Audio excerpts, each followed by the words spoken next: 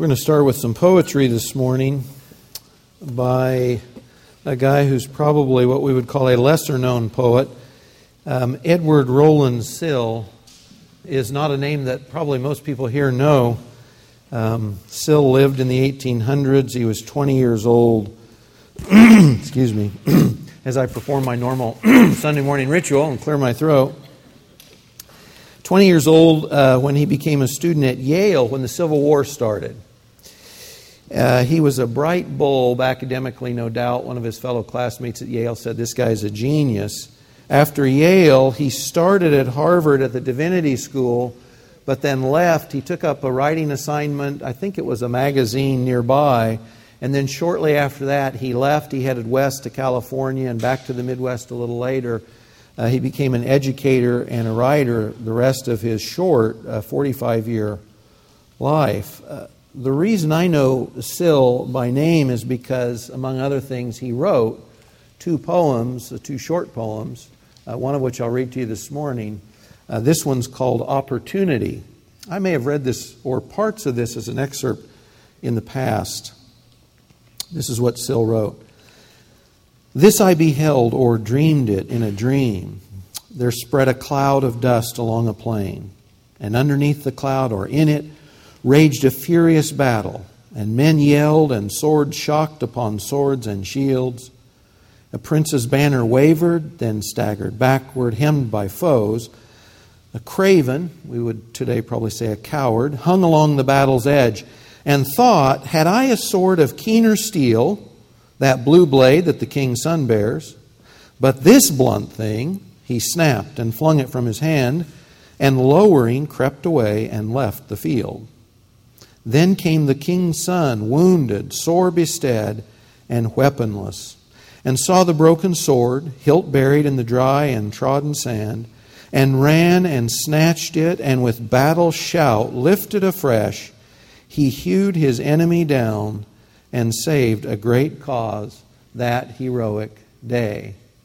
This is the point that I hope to emphasize clearly this morning. It's this poem highlights as well. Oftentimes in life, the quality of what we have to offer is less important than our determination to use what we've been given for a purpose greater than ourselves. Let me read that again. This is the key. Oftentimes in life, if you haven't found out, you will, the quality of what we have to offer is less important than our determination to use whatever it is we have in a cause greater than ourselves. And this is the bottom line for me, guys. It's this. I'm convinced that Christians, that means us in this room now, here, that many times in life, God presents us opportunities to invest in His cause and in His name. And we basically say no thanks, and it goes something like this. I'm not smart enough. I'm not talented enough. I'm not pretty enough. I don't have enough money. Whatever, you can fill in the blank. There's some reason why we've decided we are not going to serve Christ or others or a cause greater than ourselves because we look at ourselves, our resources, our talents, etc., and we say, I'm not impressive enough, I'm not successful enough, whatever, and so we stay out of the fight. We become, basically, the coward along the battle's edge instead of the king's son. And I want to encourage us this morning to become the king's son instead of the coward. Many of us, this room, we go from infants all the way up to, who knows, to gray hair. So this varies. What I'm saying here varies depending on your age. But you know, most of us start out in life and we go along and we gain some sense of ourselves in the world and we develop some expectation for our life. That is, we want to be successful. And we kind of develop in our mind's eye what that might look like. We're going to be significant in business or politics, or we're going to become famous for something we do. Or maybe we just say, in our corner of the world, I want to affect change, I want to have an impact, I want to be known, I want to be successful, I want to have significance. The desire for significance, this is human. All of us need to know we're loved, we're known as we are, and we're significant. There's not a problem with this. But oftentimes what happens is life keeps going on, and the desire or the image we had in our mind of significance and success, we find that we're not reaching it. We're not as important as we wanted to be. We're not as talented as we hoped we would be. And so the kind of significance or the kind of success we hoped would come about, it doesn't. If you've seen the movie Mary Poppins, one of my favorite scenes, after Jane and Michael Banks' father is sacked at the bank. You remember there's a run on the bank if you've seen the movie. He's a prestigious, upright British banker, and he loses his job. I mean, they embarrass him when they fire him. And so he comes home and he laments to the chimney sweep and he says, "A man has dreams of walking with giants to carve his niche in the edifice of time." Well, that's us. We want to be significant. We want to be successful. And in many ways, there's nothing wrong with that at all. It's just that life tends to beat us up over time, and we find out, like the banker, that we're not going to get what we thought we were, or we're not going to have the sphere of influence or the level of success that we might have hoped for. And so then the question becomes, what do I do with the life that I have? And what do I do with the resources and the talents that I have instead of the ones that I thought I would have, and now I found out I don't? I'm going to give you a little of my own biography here. When I was in grade school, I loved school. I didn't need Ritalin. I loved school because I loved to read. And I still remember fondly the Dick and Jane books, in first grade, second grade, third grade. I loved them. And all my life, I've loved to study. Our homeschool motto was Semper Discipula, always a student, always learning. There's always something new to learn. So in grade school, I was a quick student, and I loved to read, and so that's not a problem. My grades were always great. My conduct marks were not always as high as my grades, but my grades were always solid. And then in high school, I never had to study. I got good grades. I was in the National Honor Society, all that stuff. I was smarter than most of the people around me. I went to college. I found out life's a little more challenging academically than I'd known it before. But then past that, I'm thinking the epitome to me of the wake-up call for Mike was sitting in a conference. It was a theological conference. And there's a philosopher there. He's a pretty smart guy. And he's talking about it was real or absolute and theoretical time in Einsteinian, in Newtonian physics. And I'm grasping. I'm trying to stay with him, and I'm lost. And I'm sitting there thinking, literally, does anyone in this room have any idea what he's talking about? And to my chagrin, when his 30-minute presentation's over and it's question and answer time, every hand in the place goes up, except mine. And all of a sudden I realize, I'm not as smart as I thought I was. Or I'm not as smart as I thought I was compared to other people I've hung around with in the past. But since then I've concluded this. Whatever degree of academic aptitude I have, intellectual ability, God has given it to me, and I owe it to Him to use it in His service, even though it's not what I thought it was. Carrying the story on, I love to sing. But if you've stood next to me on church, you know, to your chagrin, that I don't sing well. Juan's not in here this morning, but my future son-in-law said, "Hey, welcome." This is a Juan story. This is a Juan line anyway. We've listened to this guy sing, and Juan's comment on him is, he has great technique, but he doesn't have a pretty instrument. And I have neither technique nor instrument. But I love to sing. And I've concluded this. The song that I have, when I croak instead of warble, the song that I have, God has given to me, and I should use it for His cause and in His service. I should take what He's given me, though it's not what I wanted. And as I've said before, in heaven I hope to sing like a powerful baritone. I've talked to the Lord about this. I have no assurance yet, but that's my hope. I wish I had that here. I speak, and as you know, I teach regularly. And guys, I don't have to tell you. Actually, my voice is doing pretty well this morning. I hack and cough through most of the teachings I do because I've got a nasal voice to start with, and then I get phlegm on my vocal cords all the time. And I'm thinking, Lord, why couldn't my voice sound like James Earl Jones? for instance. Or Ravi Zacharias, the Indian accent that everybody loves to listen to. Why can't my voice sound like that? Why do I have to have the Midwest nasal twang to start and then hack and cough my way through almost all my teachings? But again, I've concluded this, that the voice I have is the voice God gave me. And I am responsible to use it in His cause for His sake.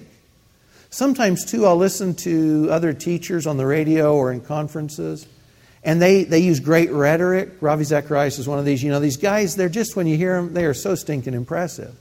And I think, Lord, why can't I teach like that? But I've realized as time goes on, you've got to be what you are, not what someone else is, My teaching style, it's pretty low-key, it's pretty matter-of-fact. That's what I've got to give because that's what I've been given. But that's the bottom line. I'm not what I wanted to be. I don't have the gifts or the talents. They don't look the way I would have asked for. But at the end of the day, I've got to say this. I'm responsible to use what God has given me. And excuses will not do. This is what I've been given. This is what I'm responsible to use. In grade school, I was the tallest, fastest kid in school all my life. And I get to Hayden High School. I'm one of the tallest, fastest kids in high school. I'm one of the fastest kids in the state of Kansas in my senior year in the high hurdles. I go to Kansas State on a track scholarship. And I kid you not, the first day I get to the athletic dormitory and I check in, I realize I'm not tall, I'm not fast, and I'm not strong. I'm short next to the basketball players, I'm weak next to the football players, and I am slow next to the sprinters from around the country who are my teammates. I'm none of those. And now as I age a little bit, I look at guys my age or close, Stanley, for instance, guys with the buff bodge, the flat, the six-pack tummies, which I do not have. I don't have the physique of my youth. But again, I conclude this at the end of the day, either then or now, what I have, my body, the strength that I have or I don't have, whatever I've got, I owe to God in His service, for His cause, for His honor, whatever I think of it. What I have, God's given me, and I owe it to Him to use it for His service. I have been tempted at various times, sometimes because of fatigue, sometimes because of just this very reason, to think, Lord, I would like a one-job life. I'd like to leave the church. I'd like to just run my business. Or I'd like to quit my business and just serve the church. I'd like to be done with life as I know it. And the truth is, when I get these temptations and I kind of languish emotionally in these times, the deal is this. My sight rises no higher than myself and my preferences. It's a form of a pity party. And I become the craven in Sill's poem. I'm just looking at myself, what I don't have. And the life that I want, but I don't have. And so I say, I'd kind of like to slink away here along the edge and just go take care of myself for a while. Live life as I want it for a while. And my concern for us as Christians is that's often where we're at. We're slinking along away from the battle because we've decided what we are, what we have, isn't good enough, either in our minds or in others. Let me give you a couple biblical examples of this, and this is two sides of the same coin. We'll start in the Old Testament. Examples of people God used who were at some significant level unlikely candidates for God's use. The first one is Moses in Exodus 3. You can turn there if you want. We'll skip through a number of the verses here. It's 3 and 4 actually. People say God has a sense of humor. You don't see what I would consider generally outright humor in the Scriptures. Primarily what you see is irony. And this passage is filled with it. So it's funny in that sense at least. But you remember Moses, he was raised in Pharaoh's household in Egypt. So he's an up-and-comer in the most powerful nation on the earth in his day. And he's in the king's palace. And then he thinks that God's called him to leadership. So he kills an Egyptian. And then has to run from Egypt for his life. He's lost his sense of who he was and how God was going to use him. And he becomes a shepherd out there in the hinterlands, middle of nowhere. But he's got a wife and a family, and he's kind of content. Life didn't turn out the way he thought it would, but it's okay. And then one day God appears to him in that bush that burns but isn't consumed. And God says this to Mo, You're my man. I'm sending you to Pharaoh so that you may bring my people, sons of Israel, out of Egypt. Now, we know the story, so we know Moses is God's man and God's prepared him for it. But Moses doesn't know that. So, Moses at this point, he's the craven on the edge of the battle. He's got 5 reasons why God should not use him for his plan. The first one is this. Verse 11. Moses says to God, "Who am I that I should go to Pharaoh, that I should bring the sons of Israel out of Egypt?" Lord, you don't understand. I'm just a nobody. I'm Joe Blow out in the desert here with the sheep. Who am I that you would pick me to go do this huge job? Remember, you're talking about going to the most powerful nation on earth, facing the most powerful man on earth, with the most powerful army on earth to take some people away that they don't want to let go. And Moses says, I'm a nobody. You should go find somebody and send them. God says, but Moses, I will be with you. So, Moses, it doesn't matter if you're a somebody or a nobody, because I'll be with you. So don't worry about that. So he covers the first excuse. The next one is in verse 13. Moses says, well, okay, I'm going to the sons of Israel. I'll say to them, the God of your fathers has sent me to you. But maybe they'll say to me, what's his name? What shall I say to them? In other words, Lord, I'll go down there. They're not going to believe me. And I don't even know your name. So don't send me, because I don't even know who you are. So God says again, hey, not a problem, Mo. I am who I am. That's where we get the name Yahweh. I am who I am. So Moses, when they ask you who sent you, you say, I am sent you. Not a problem. You're my man. Go on down and tell them who sent you. Excuse number 3. Verse 1 in chapter 4. What if they will not believe me or listen to what I say? They may say the Lord has not really appeared to you. Okay, Lord, so I go down. I say, I am sent me. And they say, no, he didn't, and we don't believe you. Lord says, hey, no problem, what's in your hand? And he said, a staff. You remember, Moses is a shepherd, so he's got a shepherd's staff. It's a stick. Maybe it has a crook in it, maybe it doesn't, but it's a stick, a shepherd's stick he's got in his hand. So God says, you know the story, throw the stick on the ground, it becomes a serpent, he's scared. God says, pick it up by the tail, it becomes a staff again. So God says, if they don't believe you, perform this trick, this miracle, and they'll believe you. And if they don't, I'll give you a couple more, which he mentions. So not a problem, Moses. Excuse 4, verse 10. Well, Lord, you see, I've never been eloquent. I don't speak well. I'm slow of speech and slow of tongue. Lord, I'm not a great speaker. Maybe Moses hacked and coughed. Maybe he had a lisp. I don't know. But Moses says, Lord, you really don't want me because I just don't speak that well. I'm unimpressive when I get up and talk. People are not going to want to listen to me. So God says, hey, not a problem. Who made man's mouth? Or who makes him mute or deaf, seeing blind? Isn't I the Lord?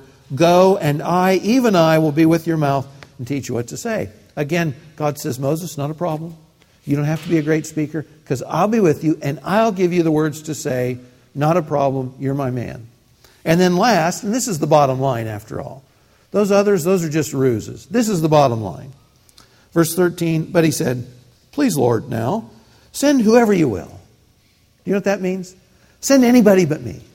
Lord, send anyone you like, as long as it's not me. I'm not your man. For all these reasons, I'm not your man. And then God appoints Aaron to go with them. So, Moses considered himself a no-account person representing a nameless God, without power, unable to speak well, who would really rather do anything other than be a leader who would bring Israel out of Egypt. That's how he sees himself. I'm not the right man. I have none of the qualifications you're really looking at. Now think of this, the irony here. The man who speaks poorly and lacks eloquence will be the voice of God on the earth. The guy who's not eloquent, he will be God's voice on the earth. Because God will speak His words through Moses. And Moses speaks and he writes the first 5 books of the Bible.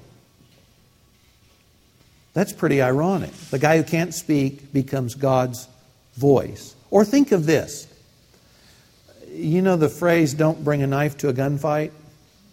Moses is going into Egypt, and they've got the most powerful army on the earth. And what does Moses bring with him? A stick.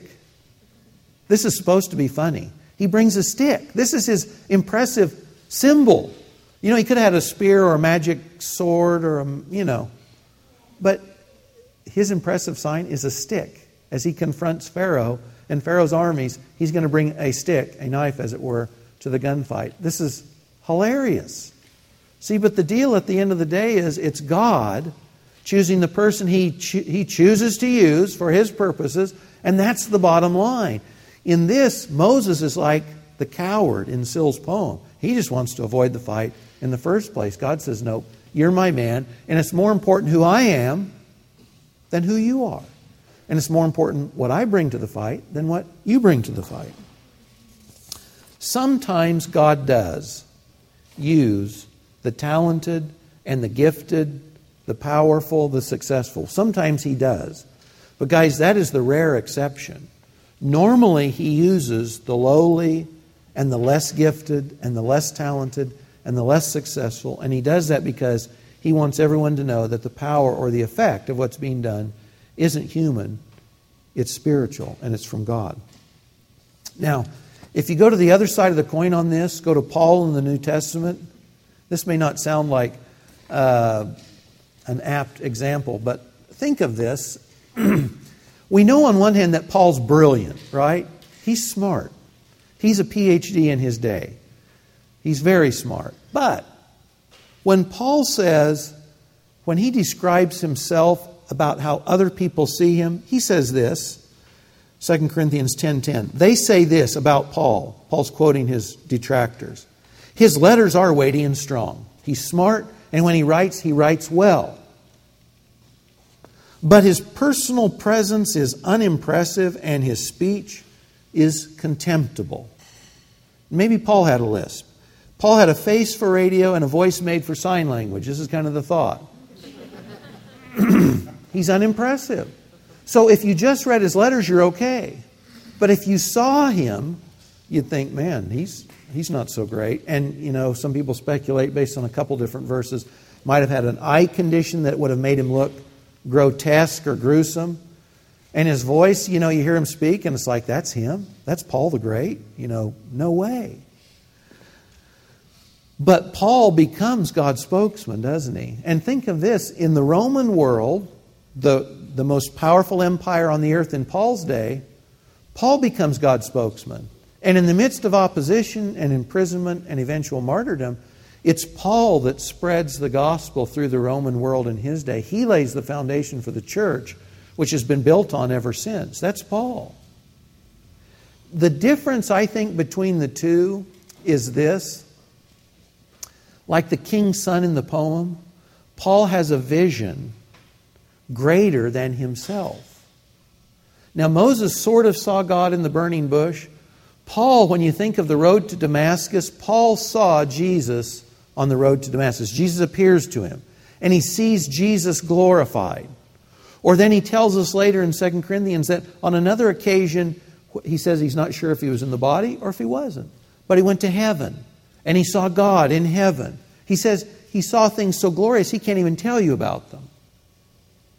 Now, whether it was for that reason or others, I'm not sure. But this is the deal. Paul was consumed by a passion for someone greater than himself, for Christ and for God. And so for Paul, it didn't matter if he was physically unimpressive or if his voice was nasally or twangy or whatever. This is the difference. He had decided Christ is so worthy, God is so glorious, that anything and everything I have, I need to lay down before Him in worship and in service. And this is what I'm offering this morning to us. If we can get a vision of God and Christ as He is, if we see Him as the worthy person He is, as the powerful Creator that He is, our right response should be to fall down and to offer Him everything we are and have. And by the way, Paul encourages and exhorts us to do this in Romans 12:1 when he's given all this great theology in his magnum opus, Romans 1 through 11 at chapter 12, when he starts to give application. He says, guys, based on all this, who God is, what He's done for you, this is what you should do. You should see yourself as an offering placed on the altar. You know, if you took something to God and you put it on the altar, it was all God's. That animal carcass that was burned up, it all belonged to God. Well, that's the mentality Paul has for himself. He says, God, basically, whatever I am is yours. Whoever I am is yours. In my strength or in my weakness, in my success or my failures, I'm yours, and everything I do for you. If we have that kind of mind, that kind of passion, that kind of vision, then we'll be like Paul instead of Moses. We'll be like the king's son and not the coward on the edge of the battle. We'll be engaged in the fight instead of slinking away, because our lives will be driven by a passion greater than ourselves, Christ, the greatest vision, the greatest passion, the greatest motivation anyone can or should have in life.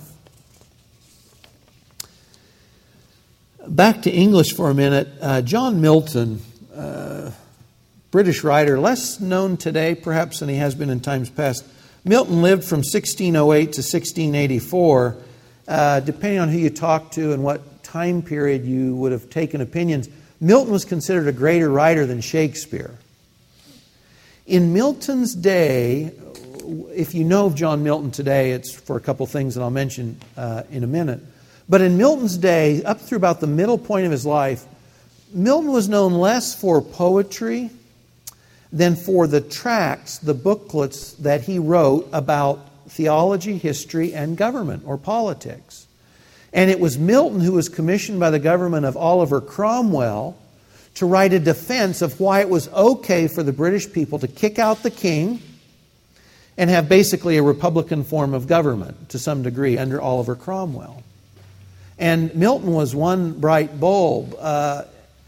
He had studied, he'd gone to the university, I want to say Christ College. He was a bright bulb in school, but after that he took 6 years to educate himself full time. He spoke eight languages. He was a master in education, philosophy, theology. He was kind of a Renaissance man of his day and in his backyard in England. So if you were going to interact in Europe during his life on politics, you had to deal with Milton's arguments. He was that important. But you know, I'll bet few of us, if any here, have read his apologies for the British government in his day. And that if you know Milton today, it's not for any of this early work he did. In 1654, when he was 46 years old, Milton went blind. This is a guy who reads and writes, and he goes blind. Now, we would understand, he was probably self-support. I don't think he had to work at this point. If he kind of sat on his laurels at this point, twiddled away the rest of his life in some corner of England, that would probably be okay, because he can't read anymore and he can't write. But you know, it was during Milton's period of blindness, he didn't write, he dictated Paradise Lost and Paradise Restored. And if you know John Milton today, it's probably because you've heard or read Paradise Lost. And it's his poetic retelling, basically, of Satan and Adam and Eve, the temptation in the garden, and their fall, and then Paradise Regained, the opposite end of the story. But this was written during Milton's blindness, not during his sight. Psalm 74:16 says of God, "Yours is the day, yours also is the night." And Milton gave God his service both in the days of his sight and in the nighttime of his blindness. And in fact, if you read his most famous sonnet on his blindness, he basically says two things. One, I owe God my night as well as my day. God requires my nighttime, my blindness, as well as my sight, the daytime of my life. And even if all I do in God's service is stand and wait, I'm still honoring God. I'm still serving His purposes, even if all I do, even if all I bring to the table is to stand and wait. I love that attitude. He gave God both His daylight hours and His night. I'm wondering for us if we at all share that same viewpoint. You know, we live in a fairly cushy world, most of us, even during periods of trial and struggle. You know, just read about what it's like for other people around the world, and you realize we've got a cushy, pampered lifestyle in the United States. And I think probably for that reason we tend to minimize the degree to which God calls us sometimes to discomfort or to work outside our comfort zones or what we think we'd like to do, because all of life is one endless option after another, that God really wants us involved in some things, whether we want to be involved or not, or whether or not we think we're bringing enough to the plate or not. Listen to what the encyclopedia says of Edward Sill, the poet that wrote Opportunity. He was a modest and charming man, a graceful essayist, a sure critic. His contribution to American poetry is small, but of fine quality. His best poems, such as The Fool's Prayer and Opportunity, gave him a high place among the minor poets of America, which might have been higher, but for his early death. And what strikes me is this. The phrases, his contribution to American poetry is small. Or, it gave him a high place among the minor prophets. I'm wondering, if Sill knew that this would be his epitaph, I'm a major among the minors, I've had a small contribution. If he knew that, and he only lived to be 45, would he have chosen to be the king's son and pick up the blunt swords? Or would he have chosen to be the coward and say, they don't esteem me highly, I'll just go off in a corner and live out the rest of my life? I don't know. I don't know if he knew how short his life would be. But that's the challenge for me. I'm thinking, are we choosing to be cravens and cowards? Are we choosing to respond to God's call in our life like Moses did initially? Or are we like Paul, in which we have this vision of God and of Christ great enough to say, you're worthy of everything I have, whether I think it's weak or not. If you want it, it's yours, God, and I give it to you.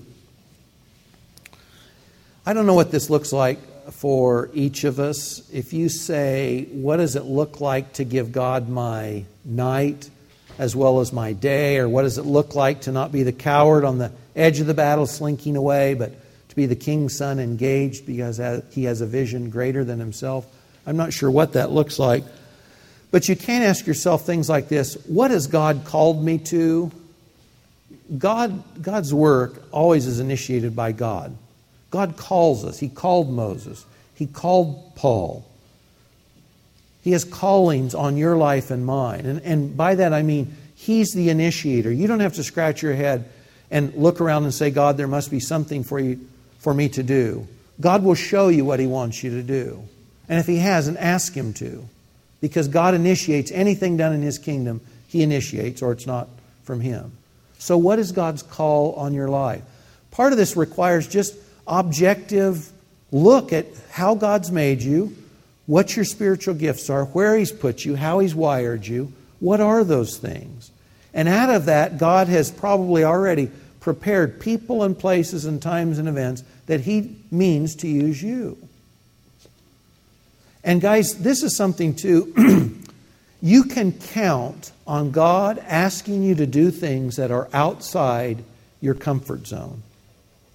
It's not if He will, it's when He will. Because at the end of the day, He wants you to know, and He wants the world to know, that at the end of the day, it's not your greatness, and it's not my greatness, and it's not our power that's accomplishing God's work on the earth anyway. We are the instruments. We are the reeds through which He blows. We are the instruments that He picks up and uses. But He says in 2 Corinthians, He does it this way because the surpassing power will be displayed as of Him. We're just those cracked clay pots. We contain something great, but it's not that we are inherently great in ourselves. That's the way God wants it. That it's His glory revealed through us. So don't think God's going to let you, He's going to say, here, do things that are all within your comfort zone. It will not happen that way. God will call you and He'll challenge you to things that you think you cannot do or you don't want to do, either because you think you're not up to the task, or in other occasions you'll think other people will think I'm not up to the task. And it doesn't matter either way whose opinion you look at. What has God called you to? And are you embracing a vision of life that's greater than yourself, a vision of life that's adequate to motivate you to do all the things God has for you and wants you to do? Last example from the Scriptures. Do you remember the parable of the talents? In which the king gives three different parties three different sums of money. Greatest to least. And when he comes back, the one given the least, we assume, because he was probably the least gifted as far as an investor or a steward in the king's house, given the least, the king rebukes him because he's done the one thing he shouldn't have done. He did nothing. This implies that to the king it would have been better if this steward had invested his money and lost money. That would have been better than doing nothing. He did the worst thing he could have done, nothing. And guys, I just think the church, we are sitting in our hands doing nothing more often than not. And God wants us in the battle and in the race and in the fight. Are you and I burying the gifts and talents God has given us? Are we shunning the call He has on our life because we don't think they measure up to someone else's standards or to our own standards? Close with these two. The smallest, lowliest thing becomes great when used in a great cause. And you and I, with all our faults and failings, with all our deficiencies and weaknesses, must bring all that we are and have into the service of Christ, not because we are so great or our talents are so mighty, but because He is. God, save us from being cowards. Save us from ourselves when we want to throw our blunt swords down and slink away from the battle. God, with Paul, give us a vision of Christ that is big enough and true enough to who You are, that with Paul we know that the only thing we can do is throw ourselves at Your feet and offer ourselves to You for whatever purpose You want. Father, help us to leave small, mean, lowly visions of life. Help us to see You and know You as You are. Help us to make it our determination to, as Paul said in Philippians 3, to know You and the power of Your resurrection. Lord, to forget the things that lay behind us and to press forward to those things before, to the upward call of God in Christ. Lord, help us to act like what we are, kings, sons, and daughters, Lord. Nothing less than that. Help us to put all that we are and have at Your disposal as we ought. In Jesus' name, amen.